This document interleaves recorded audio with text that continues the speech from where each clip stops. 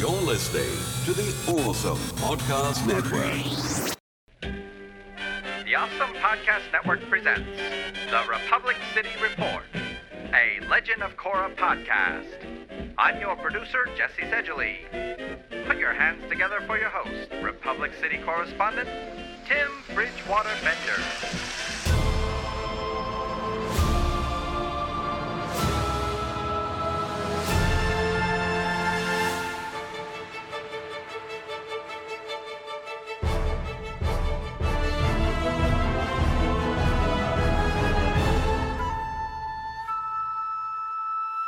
Hello, everyone, and welcome to a brand new episode of Republic City Report, a Legend of Korra podcast. I'm your host, Tim Bridgewater Bender, and the first thing I want to say is that I apologize if I sound a little bit weird on this episode.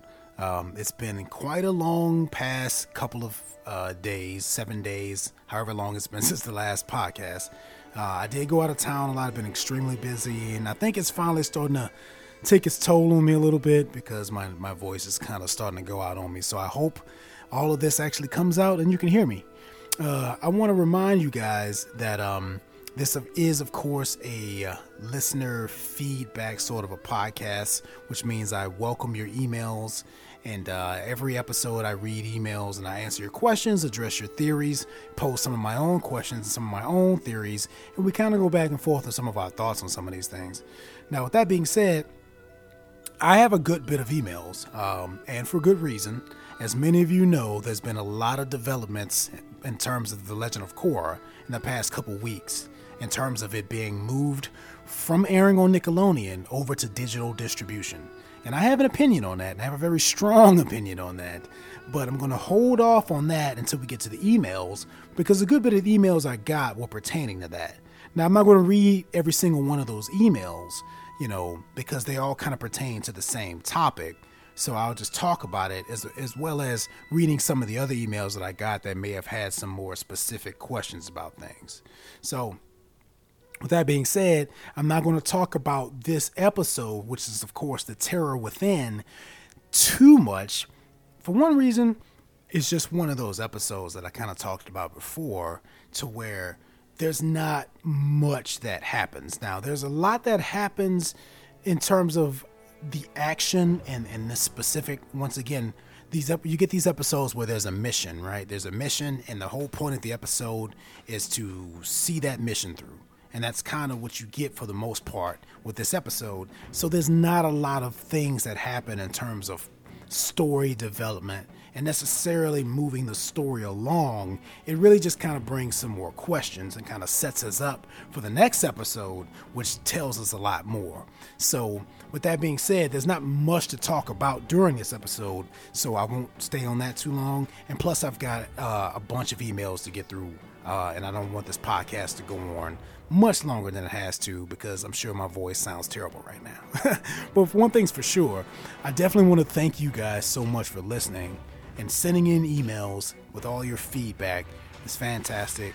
It kind of sucks that whatever this is going on with Legend of Korra is happening right now, but rest assured that I'm still here until the season is over, and I will be back even if another season happens. But we as fans just kind of have to hang in there and stick with it because we love it, right? So once again, I'll save more of that until later on, and then a couple other things we're going to talk about this episode. So thanks again. I want to remind you guys that if you'd like to send me an email with your questions or theories or feedback or anything of that nature, send me an email at republiccityreport@gmail.com. You can also head over to facebook.com/republiccityreport and leave me a comment or send me a message or something of that nature. Once again, I don't post too much on that page because I don't have that many likes. I definitely have more listeners than I have likes on that page. That's for sure. I know that for a fact. But I know that some people don't use Facebook, and trust me, I don't blame you for that at all. But if you happen to want to go over there at some point and give that page a like just to get a little bit more of a community going, then feel free. It'll be waiting for you. Now, let's talk about this episode.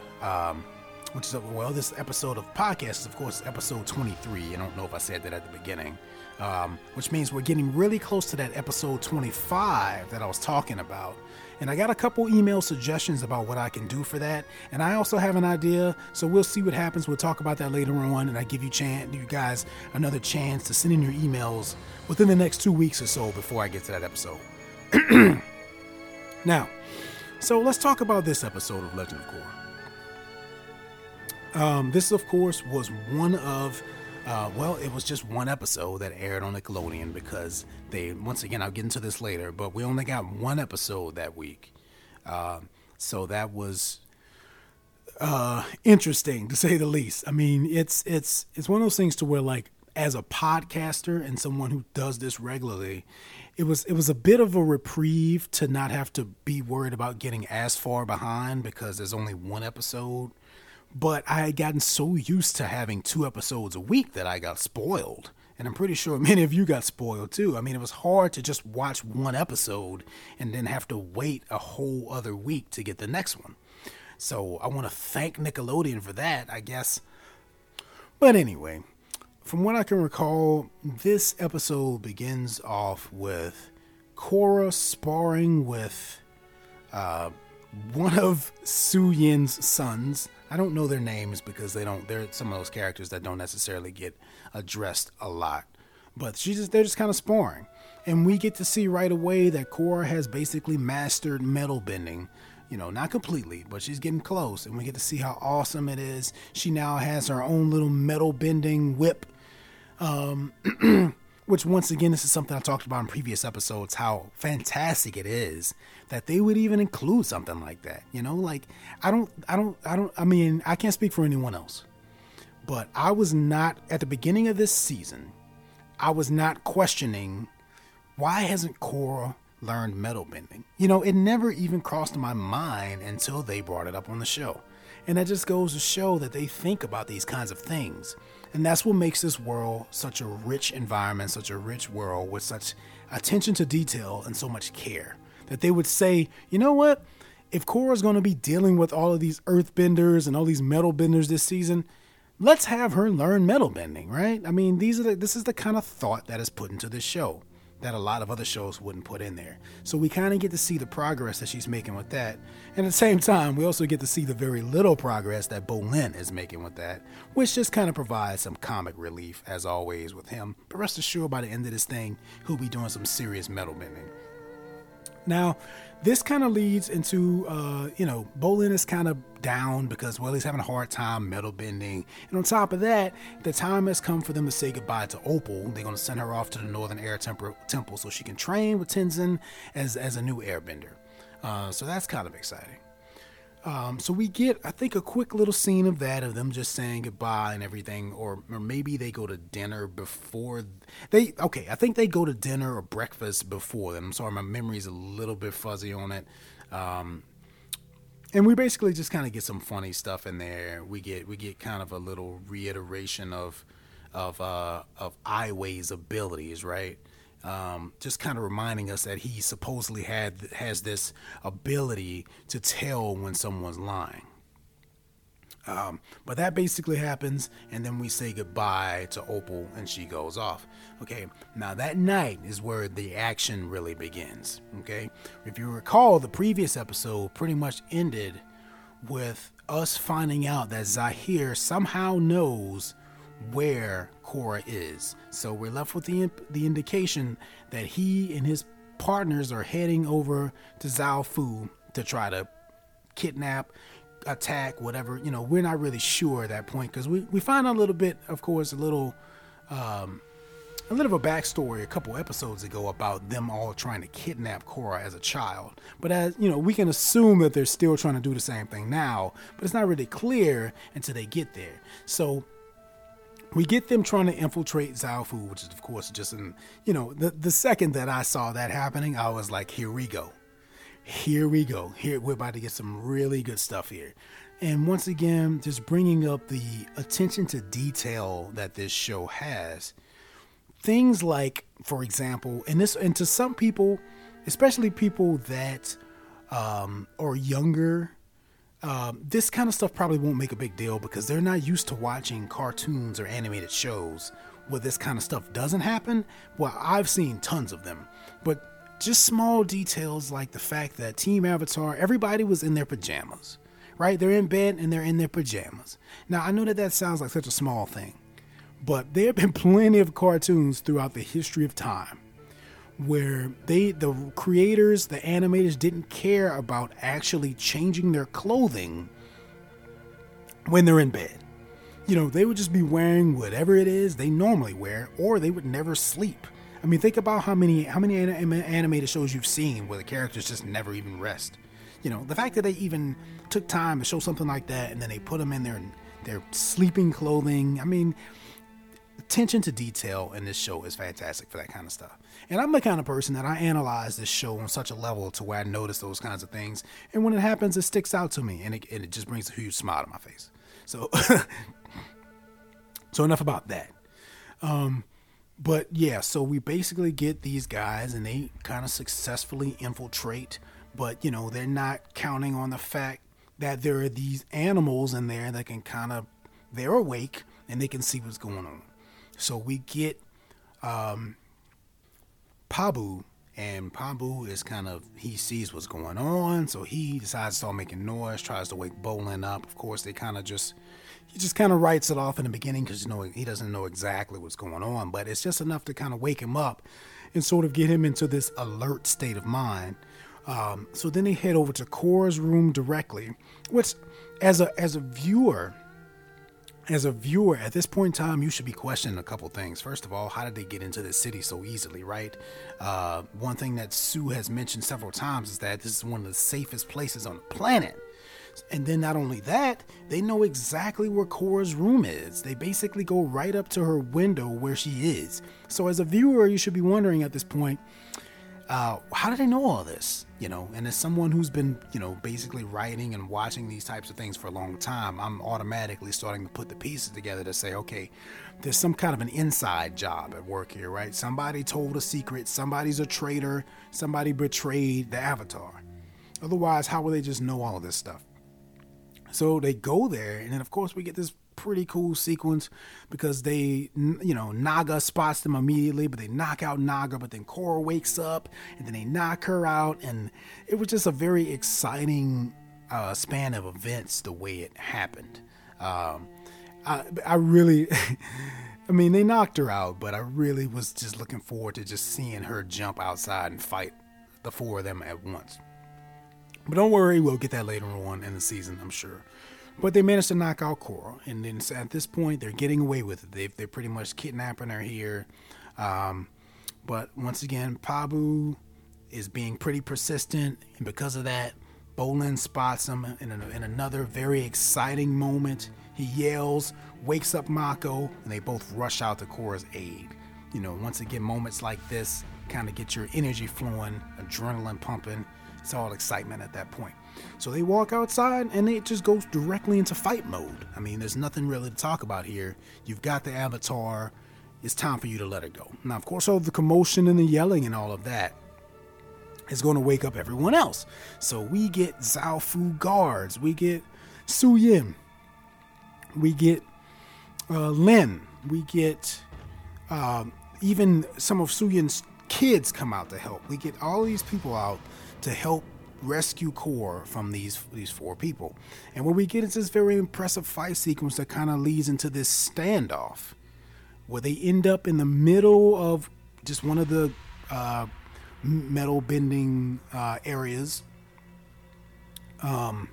because Lin basically boxes them in using metal sheets. I mean, and it's always impressive to see them all use their bending in such unique ways to basically, contain the battle.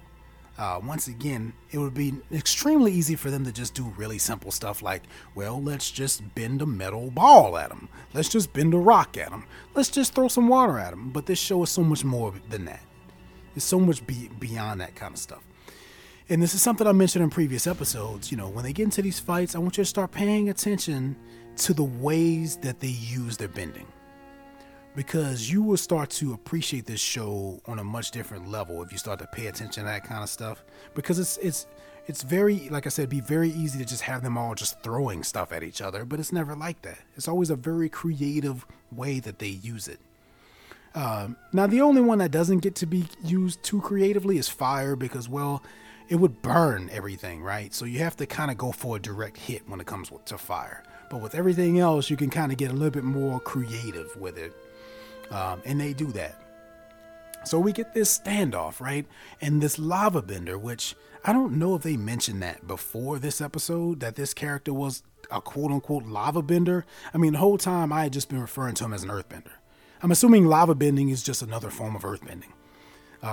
What I don't understand, though, and then this is an opportunity for someone to send me an email. Send me an email at republiccityreport@gmail.com if you have a theory on how this works. Because he's obviously an earthbender. But where exactly is he getting the lava from? Now, you could argue that it's coming from the center of the earth, right? But the way that they show it, it doesn't seem like that's what's going on. It's almost like he's creating lava by rubbing earth together or something like that. I mean, that's not something that, unless I'm forgetting something, that's not something that they actually explored much, even in The Last Airbender. I don't remember there being any lava benders. I mean, I remember sand, I remember swamp benders, blood benders, combustion benders, but I don't remember lava. So if someone can send me an email and kind of remind me of that, I will read that email in the next episode and we'll talk about it. But nonetheless, it's still cool, right? It just kind of provides this opportunity for them to kind of be, what it does is it sets up this situation to where they all have to work together to get her back. Classic standoff, sort of thing, that you see in a lot of movies, but play it out very well. They go for a head-on attack, but it's just not working. Zahir and his crew are just way too good for that. They're deflecting this and they're deflecting that and they're shielding themselves, and it's really not getting them anywhere. So they have to come up with a plan, and basically the combustion bender is pretty much shutting everything down. So there's not much that they can do. So they come up with a plan, and the plan is that Lin and Sue are going to go up to the top of this arena because they just happen to be right under this latch, this opening, and they're going to go and attack from above and hopefully surprise them so that the combustion bender won't have a chance to make them explode. But they have to distract her first and kind of, hit her with something, kind of daze her in order to, so she'll lose her powers temporarily, which I'm pretty sure is something that was established in The Last Airbender, that, if they hit that assassin in the head with something, he would be temporarily kind of out of commission. Which is, once again, you gotta love how they establish things in The Last Airbender, and then those things still make sense now. Once again, the attention to detail. So that happens. They go on up and they prepare to come down, and through a couple of quick situations and dialogue of them mistakenly thinking that it's time to attack before Bolin is prepared, they head down toward on their cables, and Bolin doesn't have much of a choice. He has to go for it.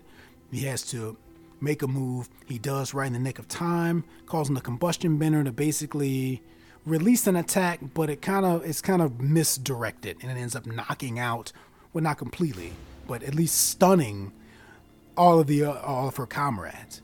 And in that moment, Lin is able to swoop in and get Korra. Now, meanwhile, Zahir has recovered or something, and he's coming out of nowhere with his airbending glider. And in another very impressive sequence, he flies up toward, and they're kind of, going back and forth. And then here comes Sue, and she basically bends these metal spikes through one of the wings of the air glider and pretty much takes him out. There's nothing he can do at that point. Now, what I love about this is that it's just so emotional. It's so exciting because the second he gets down, he's like, we failed. I mean, and at this point, you're starting to understand, wow, they don't just want to kidnap Korra because they're crazy. There's a bigger purpose here in their eyes. Because for them to hold on to this idea for 13 years of not talking to each other, and they're all just released and happen to be completely okay with going risk it again and risk going back to prison, it must be extremely important to them. And B, just really the risk that they're taking here. I mean, you're going into one of the most secure cities on the planet to try to get Cora. So you know what's important at this point. We don't know exactly what it is at this point in time, though. But they fail and they basically escape. And then at this point, everyone's wondering, well, where did they go? How did they get away so quickly? Once again, further tying into the idea that they have some kind of an inside track to Zhao Fu that will allow them to escape so quickly without being seen. So basically, we get a moment here to where we head back into the interior, and they're basically just kind of going over in their heads what could have happened. I thought this, Lin is pretty much going off on Sue, just saying, what could have happened here? You said this was the safest place on the planet, whatever. And Lin is like, I don't know. It's weird. Like, this kind of thing never happens here.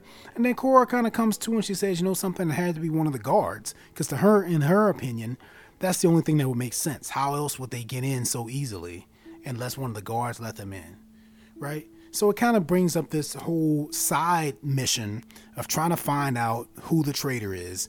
And Su Yin's like, find out who it is. They're going to pay for betraying us in my city and so forth. So we kind of get this short little montage thing of them just kind of interviewing different guards, which once again, going back to the amount of detail that they paid into the show, each character has a different name. They look different. They kind of talk different. I mean, this world is so fleshed out that you can really believe that all of these different characters actually exist and have their own lives and own families and everything. And it's just one of the things I love about the show. So we have Aiwei, of course, who's sitting here interviewing all these people because he is, I forget what the actual name that they gave him, but he apparently, he can tell when someone's lying. So they have him lined up with all these other people, just interviewing them one by one. They basically go through all the guards at the main camp there. And, Lin and Sue have made up, but Lin is not completely over everything. So she even suggests that maybe Sue.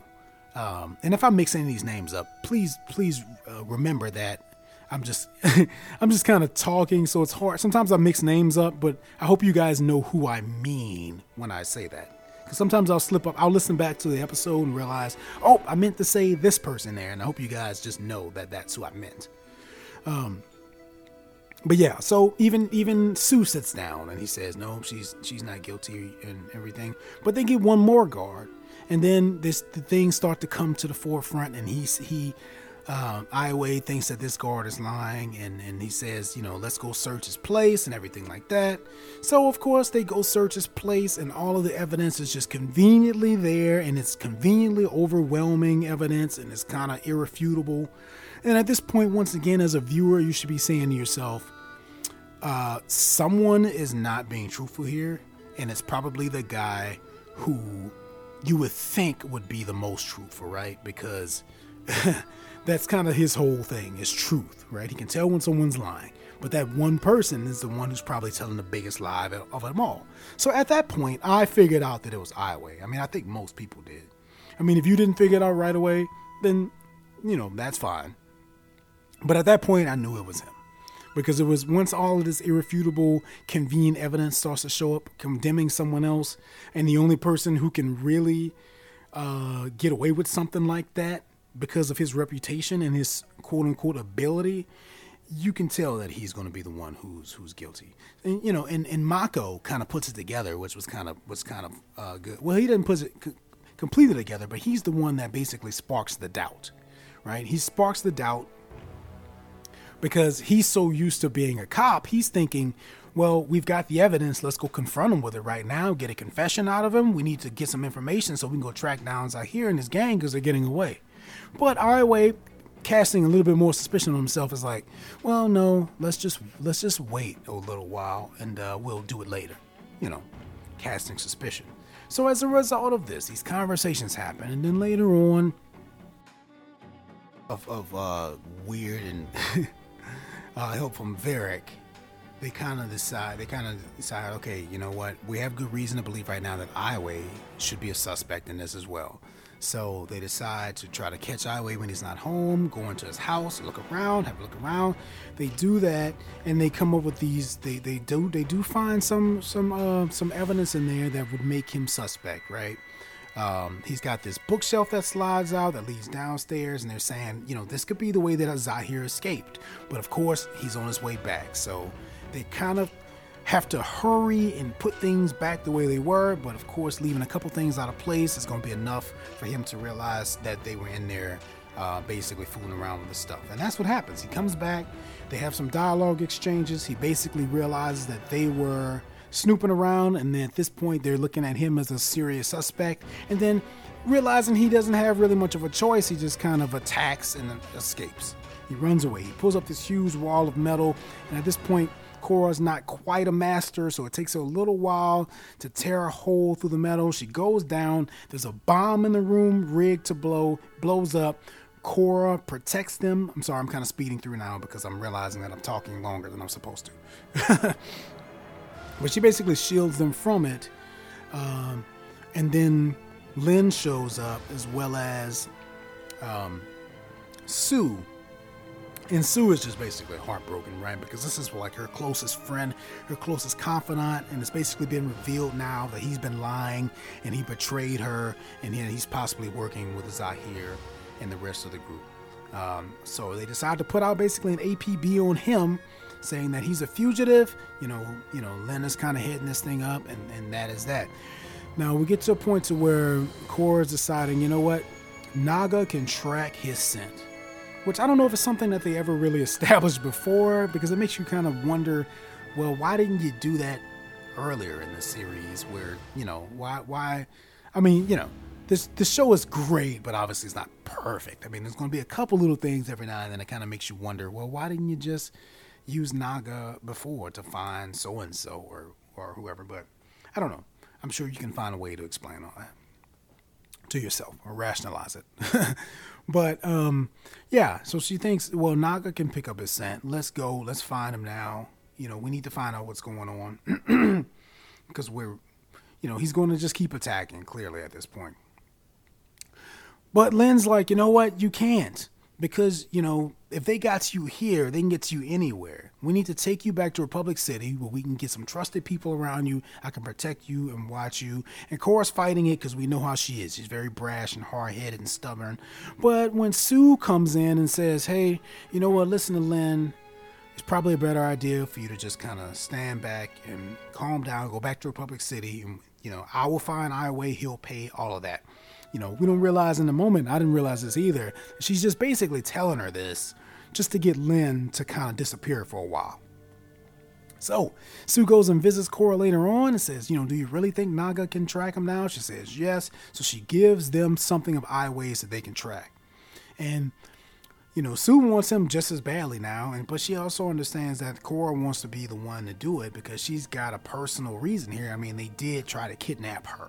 And if anybody stands a chance of beating them, it's really her anyway. So she says, go, you know, take this, etc. And then, of course, the journey to find Iway begins. Now, if there's anything you would like to say about that or anything that I may have missed, because once again, it's been a couple of days since I've watched this episode, and I'm kind of trying to get on a little faster so I can get to these emails. So my apologies if I missed something extremely important in the episode and left it out. But send me an email to republiccityreport@gmail.com if you happen to find a case for that. And just send me an email in general about anything else, and I will read it on the next episode as I'm about to go into these other emails. So, just moving right along over to the email segment. I'm going to go back a little bit. I actually have an email from July 23rd that I want to touch on here. And some of these will be kind of general things, and some of these will be pertaining directly to an episode. But I'll try not to keep this too long. And, you know, I apologize now if I don't read your entire emails. I'll just kind of get to the point, get to the questions. Because if you want to send me an email and it's just a comment about something, then that's great. But if it's not something that necessarily provokes a response or needs an answer, well, I may not read it on the podcast, but rest assured that I read it. Because I don't have so much time, so I don't want to spend too much time just kind of reading comments about things that may not necessarily require a response.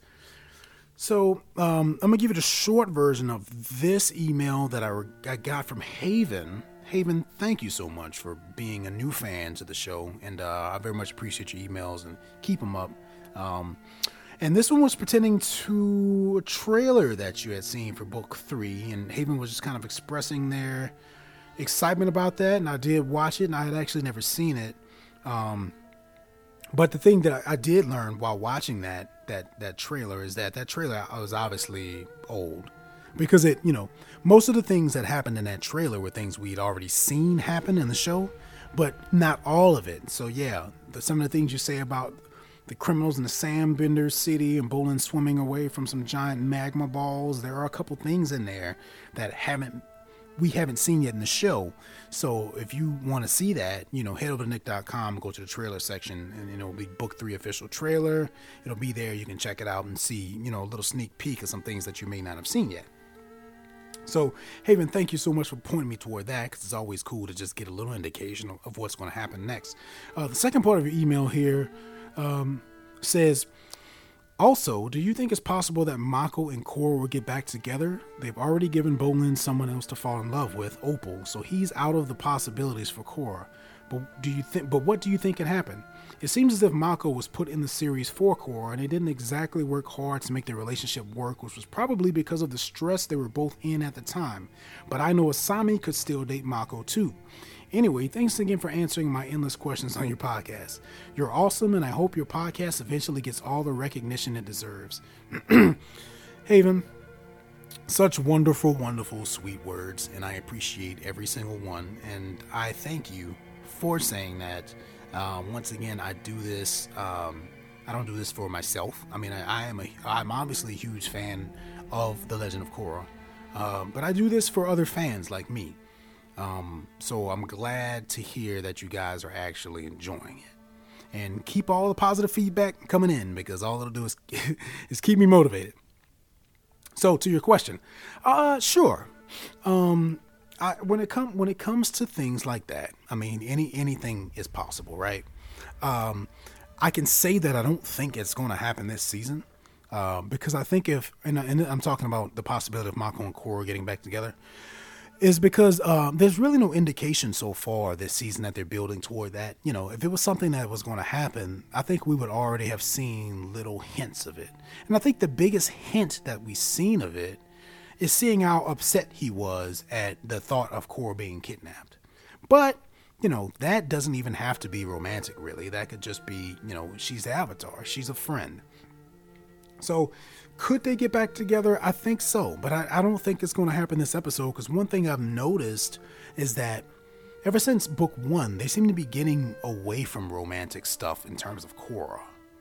It seems to be getting less and less about that kind of stuff with her. And yeah, they're kind of introducing some romantic stuff between Kai and Jinora and Bolin and Opal. But as far as Korra right now, I think where her character is at this point in time is just a little too preoccupied with, not being kidnapped to really be thinking much about romantic stuff. And not only that, even though her and Asami seem to be pretty good friends at this point, I think that would just kind of make things a little more awkward if one of them were to get back with Mako, and I don't necessarily think he would want to, just to kind of stay away from that awkwardness. As a guy, I can tell you there's nothing more awkward than being around 2 ex-girlfriends at the same time. And you don't want to actually do anything to kind of ignite that anymore. So with that being said, totally possible. Do I think it's going to happen? We'll see much more of it this season. I don't think so. But then again, stranger things have happened. So I want to thank you for sending that email, Haven. And there's one more here from you, actually, real quick. You came across a GIF or GIF, I forget what the actual pronunciation of it is now, that one of the creators posted on his page. And it's a pretty cool GIF. I won't tell you what it is for you other guys, but I'll tell you what I will do is I'll post this link that Haven gave me on the Republic City Report Facebook page. So if you want to go take a look at it, you can just go there and click on it and take a look at it yourself, because it is pretty cool. Okay, so I'm going to move on to another email here I got from Janice. Janice, thank you so much for emailing me. And your email is about episode 22, which of course was original Airbenders. So we're going to go ahead and take a moment and see what it says here. I'm having a little weird problem with my recording device right now. Hopefully it doesn't get any worse. I apologize if anything weird happens. Okay, I'm going to read Janice's email because it's a little bit shorter. I'm sure you've gotten several replies now by now concerning this, but I'm pretty sure that water bending is the only element bending that doesn't have its beginnings with any terrestrial creature. I think it was mentioned in Avatar: The Last Airbender that the original waterbender was the moon and was learned by the water tribe by watching how the tides were affected, which I can see and can also understand why many in the fandom consider waterbending as overpowered. Anyway, I'm a new listener to your podcast and I'm really enjoying it so far. I made my way through a couple other Avatar-themed podcasts that just weren't up to my standard, but you grabbed my attention with your attention to the finer details and subtle nuances that this incredible series has to offer for even its much, much, much older than Y7 audience. I look forward to listening to your future episodes and filling your inbox with theories and ramblings. Janice, thank you so much for that email. First, to just get to address the end of your email here. I'm so glad you're enjoying it. I've heard that before. I've heard a couple of times people say that they listen to other podcasts about the show. And to be honest with you, I don't listen to any podcasts about Legend of Korra. I guess it's just because I do one and I just kind of want to do my own thing with my own perspective and do it my way. So I don't listen to any other as to not, sort of inadvertently get influenced by them. This show to me has always been about, me discussing the details and things about the show with you guys. And I just try to view this show in a different way than most people will look at it. It's so much more than just a cartoon to me or anything like that. So that being said, I don't know anything about the other podcasts that are out there. But I thank you for choosing me. Now, let's go back to the first part. You're right. Now, if you remember on the last episode, I believe, I was having some hard time remembering exactly what the original form of water bending was, right? Because I knew that firebenders had dragons and earthbenders had badger moles and airbenders had sky bison. But I could not remember if there was an animal associated with water bending, and if the original waterbender was the moon. And when I read your email, I remembered there being some conversations about that in Avatar: The Last Airbender. It's still a little weird, I think, in a way, considering the other ones have animals, but this one doesn't. But once again, with this show, it just makes sense, right? It makes sense because the moon does affect the tides. And on certain nights, with full moons, on very rare occasions, people can bloodbend. At least that's how it was in The Last Airbender. And then we got Legend of Korra, and then, a guy just pretty much, Amon and Tarlok's father just kind of mastered it and taught it to them. And then it kind of became a different thing at that point. But they have certainly established the fact that the moon plays a very big role in waterbenders and their abilities, just as the sun does in a lot of ways for firebenders. So, Janice, thank you for clearing that up for me. I think a few of the other emails that I got actually addressed that, but I won't read those because you were the first one. So, thank you to everyone else who emailed me that as well. But, yeah, I got it now. Okay, so thank you once again, Janice. Email me anytime. Okay, so let's go to Haven once again. You had an idea for episode 25. Now, if you're not familiar with what that's about, I mentioned this before, is that I'm getting closer and closer to episode 25 of this podcast. I mean, this is actually episode 23 right here. So it'll be here before we know it. And what I was doing is I was taking ideas and suggestions for things that you guys may want to see or hear for that episode. So I have a suggestion here from Haven, so I'm going to read it. Hello, I remember from a previous episode that you said you had read the majority of the Avatar: The Last Airbender comics.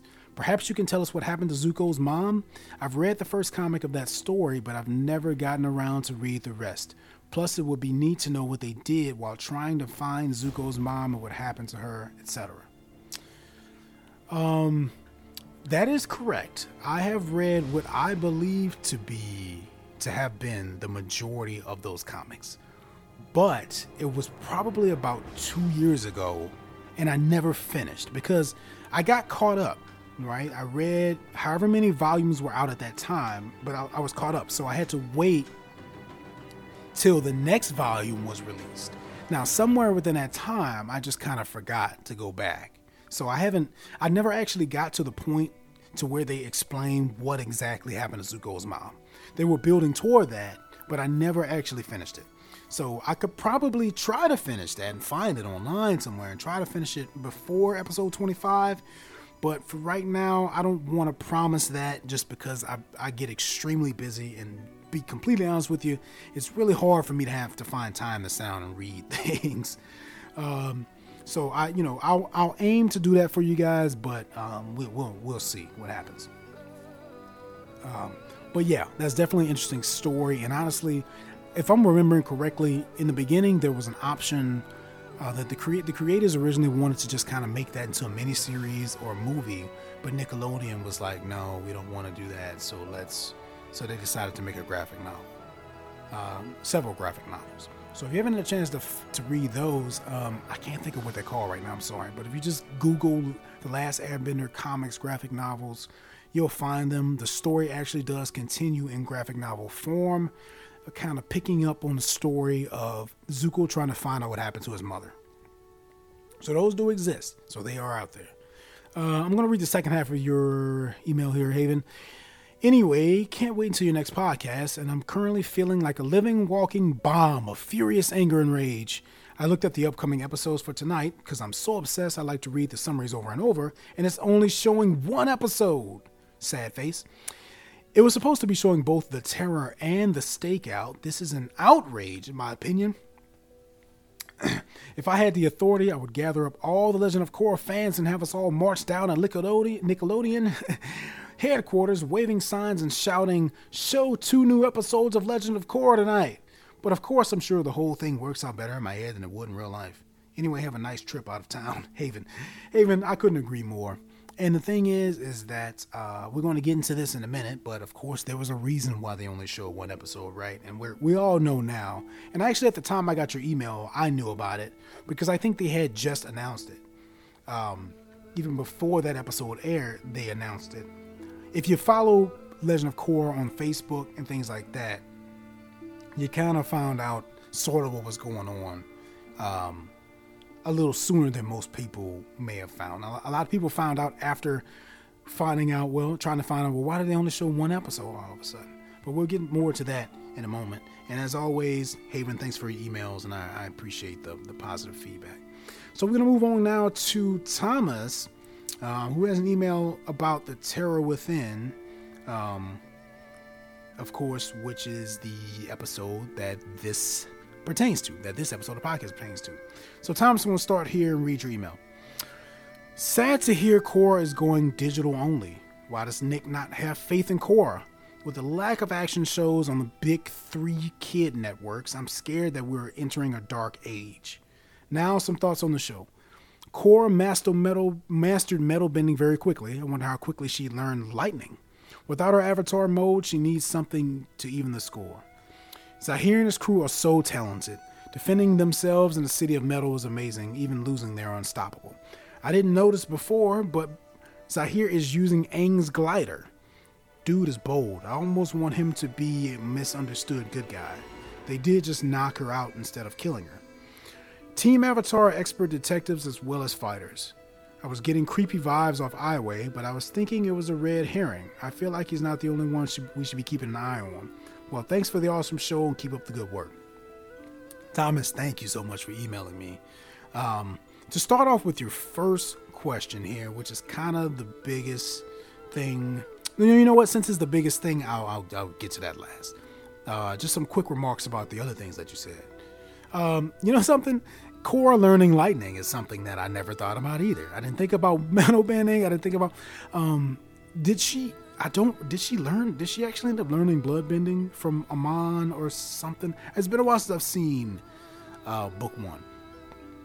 But I'm pretty sure she never learned that, or she learned it but just never decided to use it. I can't remember if it was something like that. But yeah, her learning lightning will be cool. But you know, funnily enough, we haven't, unless I'm mistaken, we haven't seen lightning yet at all. This series, or maybe we have this series, but certainly not this season. Because for one thing, we haven't been around many firebenders. We saw Zuko for a little bit, and of course Mako's a firebender, but he can't bend lightning. And I can't admit it would be cool to see that. But man, then you start to get to someone who has a lot of abilities, right? And that can be just as problematic in some ways than them not having that, you know, because then there becomes such a thing as being too powerful in a way. And not only that, but remember, with bending lightning, it takes a lot of practice. I mean, she picked up metal bending pretty easily, but even Aang had a hard time with bending. Well, I'm sorry. I don't think Aang bended lightning. I don't think he did. Zuko had a really hard time learning how to bend lightning. And he was pretty much a master firebender at that time. Because it's one of those things to where it's if you don't aim it directly and you don't channel it correctly, it'll kill you. So I think it's like the most dangerous form of bending that there is. And for one thing, there's no one to even teach her right now how to do it. And it just would kind of be a bit much. But yeah, it would. I am too curious to see how quickly she would learn. Yes, I do agree that Zahir and his crew are very talented. Now you say here, I didn't notice before, but Zahir is using Aang's glider. Did they confirm that? Did someone make a statement about that being Aang's glider? Is there something that I missed there? I mean, I'm not disagreeing with you. I'm just wondering, when was that established?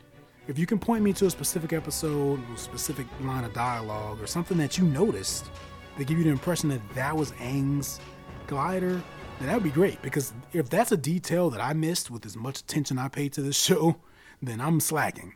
So if that's true, I didn't realize. I just need you to kind of, if you can point me somewhere to where we can confirm that would be great.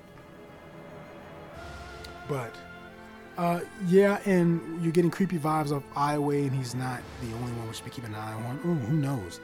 You know, there are a couple episodes left. Many plot twists can still be surfaced. You know, I mean, even Varrick can still end up being involved in this somehow. Who knows? But once again, Thomas, thank you for your email. I appreciate it. If you'd like to email me, send me an email, republiccityreport@gmail.com. Okay, 2 more emails here. Now try to keep these quick. Mark is, I think, one of the listeners who's been with me since I started this podcast. So I want to thank you so much, Mark, from Australia, for emailing me once again. Mark was behind, so he really just got to watch the episodes. Oh, and you know something? I forgot to mention the the whole thing about Nickelodeon. Okay, I'll say this, and then we'll talk about that before I read Mark's emails. But Mark, as a result of this whole thing, funnily enough, so it actually kind of ties in, Mark did not get to watch the episodes until recently, because first of all, I believe he watches them all online anyway. And you remember something that I brought up on episode, I forget which, the first episode of book 3 of this podcast. I mentioned the fact that, you know, Nickelodeon just kind of spit these shows out, right? They waited about 2 weeks until before premiere date to tell anyone about it, which was strange to me. And because of that, a lot of people didn't know, especially people that don't have Nickelodeon or can't catch it because they're in a different country and have to rely on watching it online. So Mark really just got caught up with all the episodes. So Mark kind of sent me a couple of emails, just kind of giving me his opinions and thoughts on every episode until we got caught up. Now, obviously, I can't read all of those, Mark, because I'm already going way over time here. But rest assured that I read them all. I just can't read them all on air. But what I will do is pick out a couple things that you mentioned, and we'll kind of talk about that. So you sent me an email pertaining to episode 5. And you know what? I keep saying I'm going to get to that big conversation we need to have, but it'll probably make more sense for me to just do it after these emails. Sorry, I'm still a little discombobulated from my long week. Okay, so here we go. Hey, Tim, just listened to the new podcast, and I know these emails have been staggered, but that's just how I'm going to do it. Hopefully that is all good with you. You expressed that this is probably your favorite episode out of this season and probably the whole series. I absolutely love the character development that this had and the amazing scenery and setting of this episode. Okay, and then you kind of talk about episode 5. But let's see. I think that there was a question in here. Okay, there's a theory. I wanted to talk about the theory. One theory that I have is that Mako's mom could be the explosion woman in the anti-Avatar team, and that is how her family relates to the story of this season. Wow. Now see, that is a theory that is something that I never thought of and no one else has brought up. That would be interesting. Now, what Mark is referring to here is that, once again, I don't know their names, but the Combustion Bender, the new assassin lady, Mark is saying that a theory that he has is that maybe that's Mako and Bolin's mother. I'm not going to say that by any means is a bad theory. I'm just going to say that it's unlikely. And here's why I'm going to say that. It just doesn't seem like they're building toward that. I mean, honestly, we got about 2 episodes of Bolin and Mako and Ba Sing Se just kind of, visiting with their old family. And it was their dad's side of the family at that. So it doesn't seem like they would build to any sort of revelation. It doesn't seem like they're building into any sort of revelation in terms of their mom, because they've been focusing more so on their father, with them being in the Earth Kingdom, right? So it'd be a little weird, I think, to shift over all of a sudden and say, oh, that's their mom, this Fire Nation woman who's been in prison for 13. I mean, it just doesn't seem like they're planting the seeds for that. Now, that's a theory, and it's definitely something that could be addressed in maybe the next book, because I have a feeling the next book is going to make sure, more so take place in the Fire Nation. And then who knows what kind of revelations we'll get from that. Not a bad theory. It's very interesting. But at the same time, then you have to start asking yourself the question, well, why didn't they recognize their mom? Well, no, I'm sorry. Well, why didn't she recognize them? Maybe they were fighting too fast and it was too dark and all of that. So, and then you have to also start wondering, well, why does she just leave her family? Because at this point, we don't have any indication that, let's say, for example, this Combustion Bender had been planting these little seeds all season about her not having a memory before going to prison, right? Let's just say that they've been throwing out these little hints every now and then about her just having a life that she didn't remember before meeting Zahir. Then you can start to rationalize, okay, at some point, that's going to turn into something. And then you can maybe just say, well, maybe that it's tied into Bolin and Mako somehow. But they really haven't done that. All they've really said about her is that her and Zahir had a relationship. Once again, not to say it's not possible. I just don't think there's going to be any sort of revelation about it this season. But that's actually a pretty good theory. So, Mark, thank you for that. I'm going to address one more of your emails here. And this one actually kind of ties into some things I could possibly do for the 25th episode.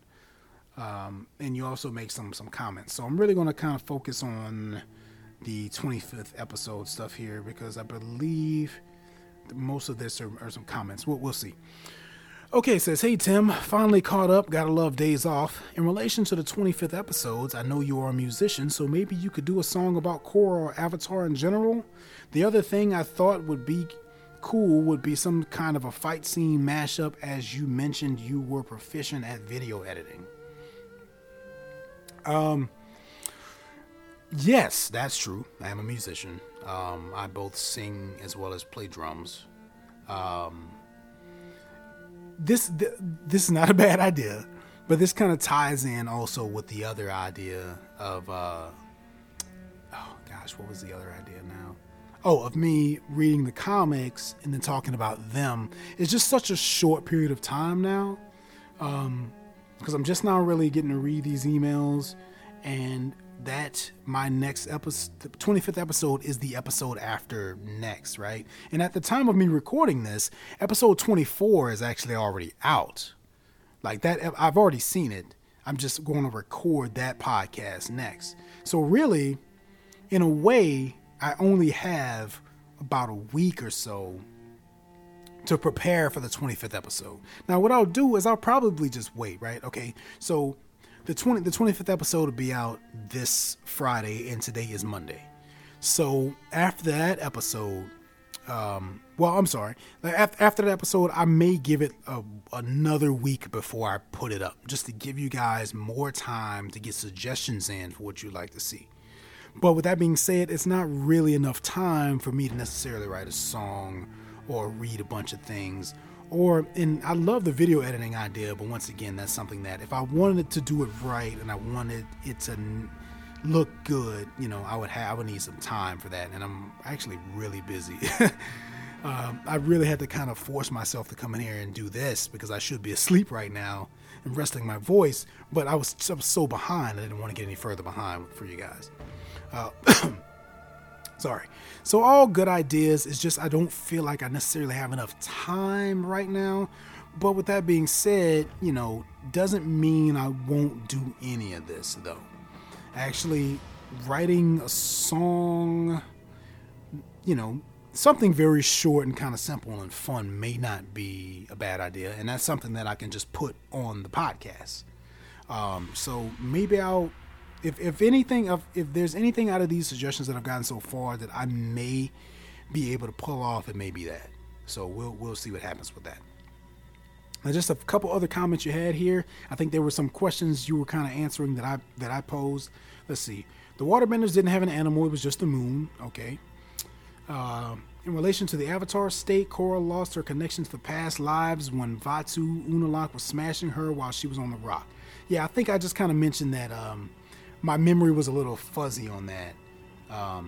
But she refused with Rava so she can re-access the Avatar state. You saw a lot of Aang and Kai when he got angry. Yeah, I kind of made that connection there. Yeah, you kind of mentioned that you want to learn more about Kaya. That's something I mentioned before. Yeah, totally.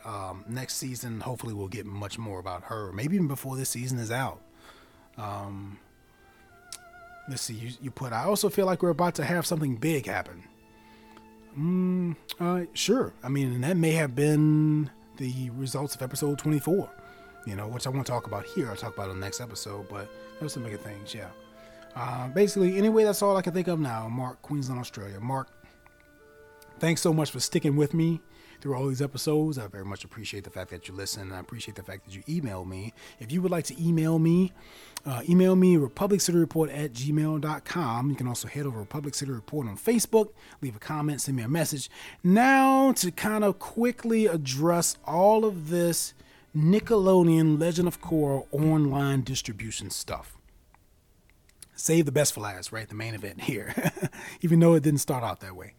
I found out about this kind of early on, and ironically, it ended up being right after I recorded an episode talking about how I felt like something bad was about to happen.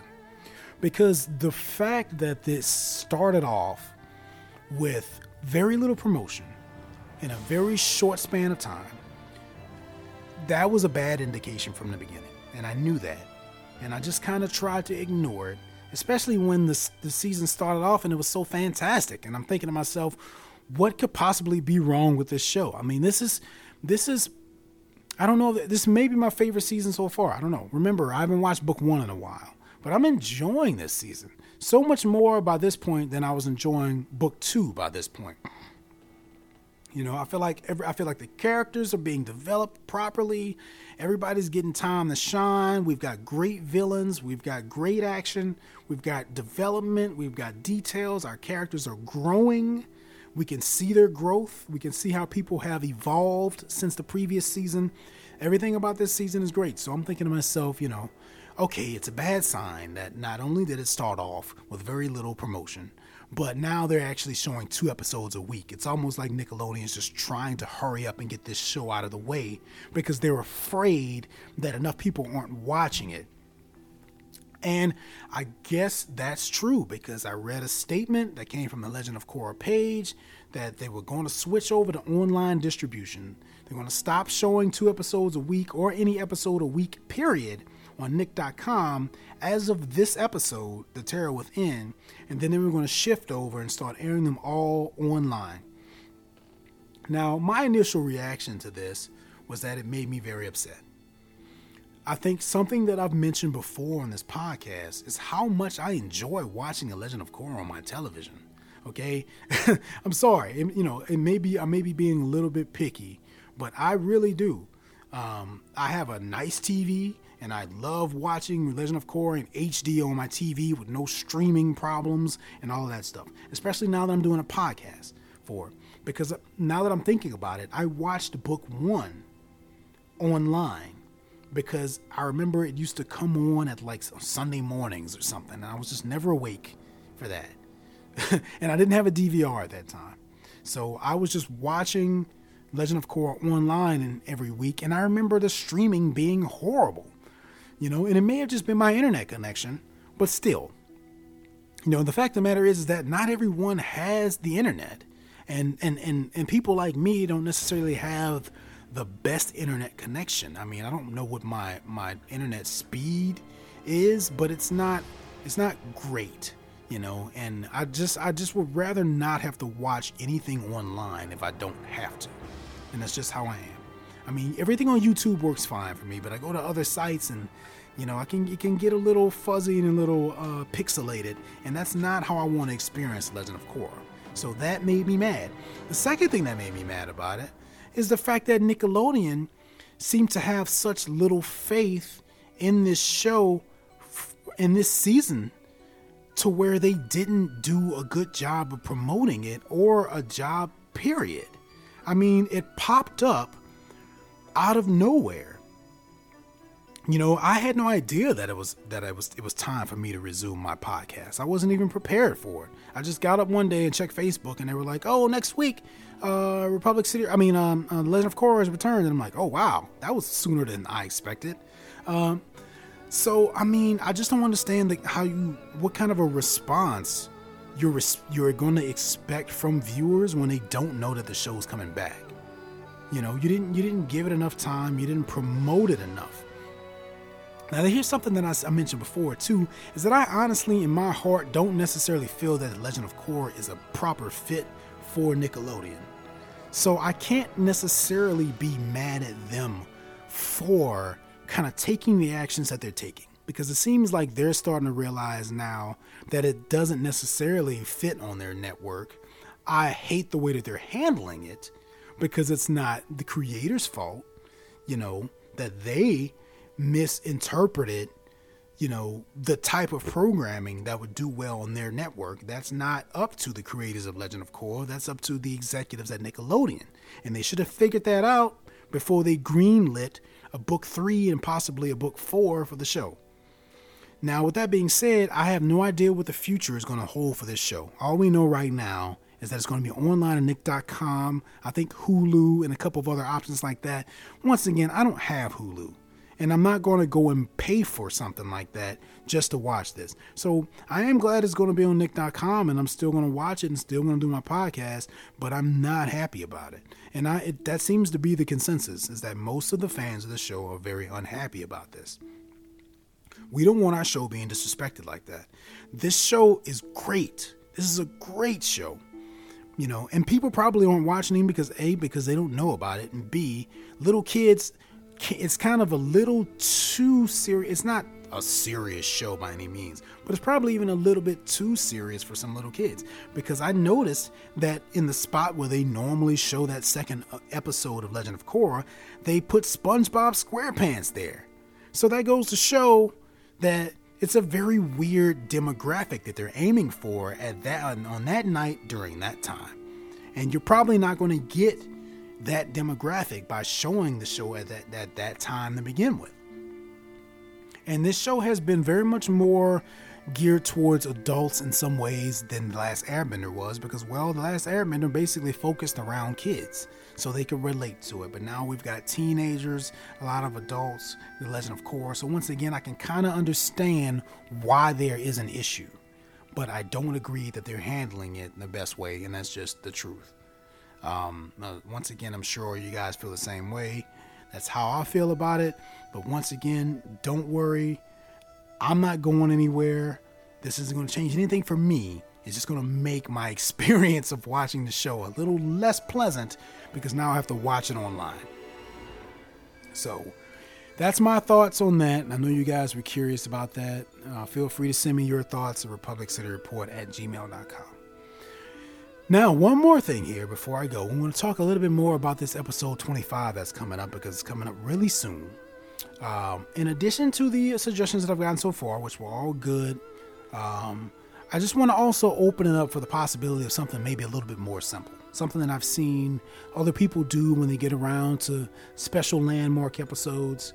For one thing, obviously, I will talk about that episode of the show. But I want to do something else a little bit special. So I want to say this.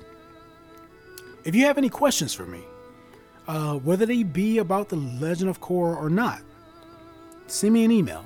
If you're just curious about me, and I've done some pretty interesting things in my life, and some things that a lot of you would probably like to hear about, because they kind of tie into some very geeky sort of things like this. I mean, I'm a huge geek.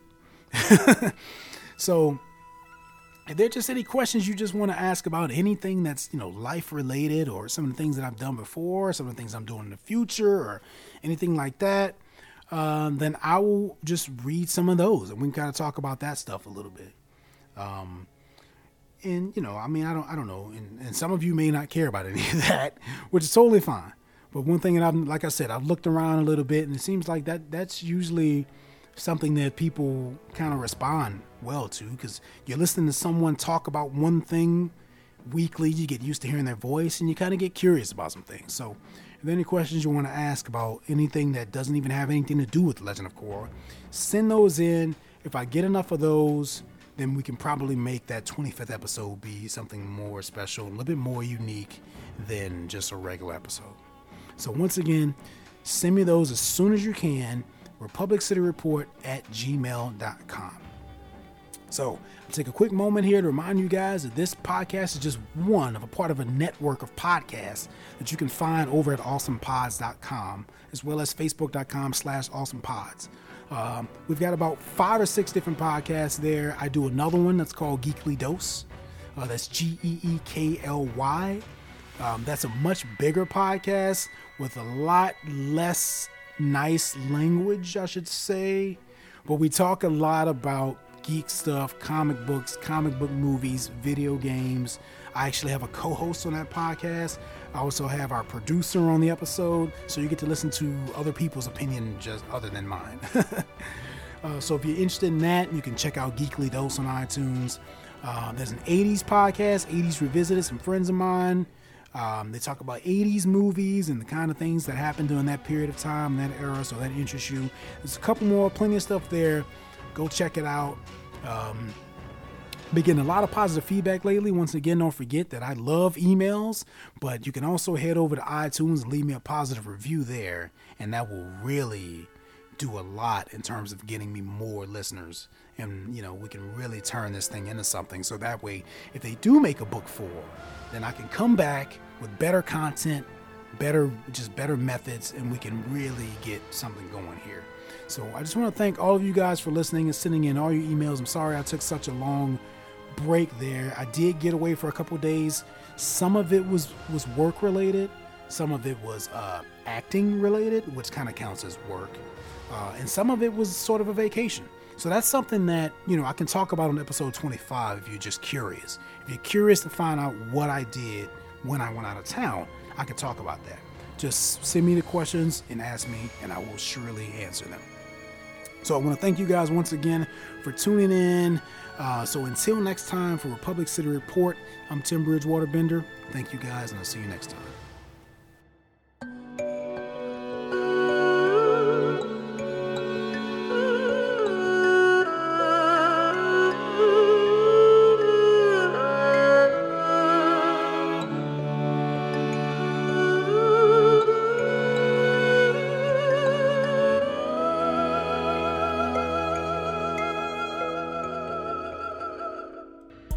Find this show and more on Facebook.com/AwesomePods and follow us on Twitter @AwesomePods.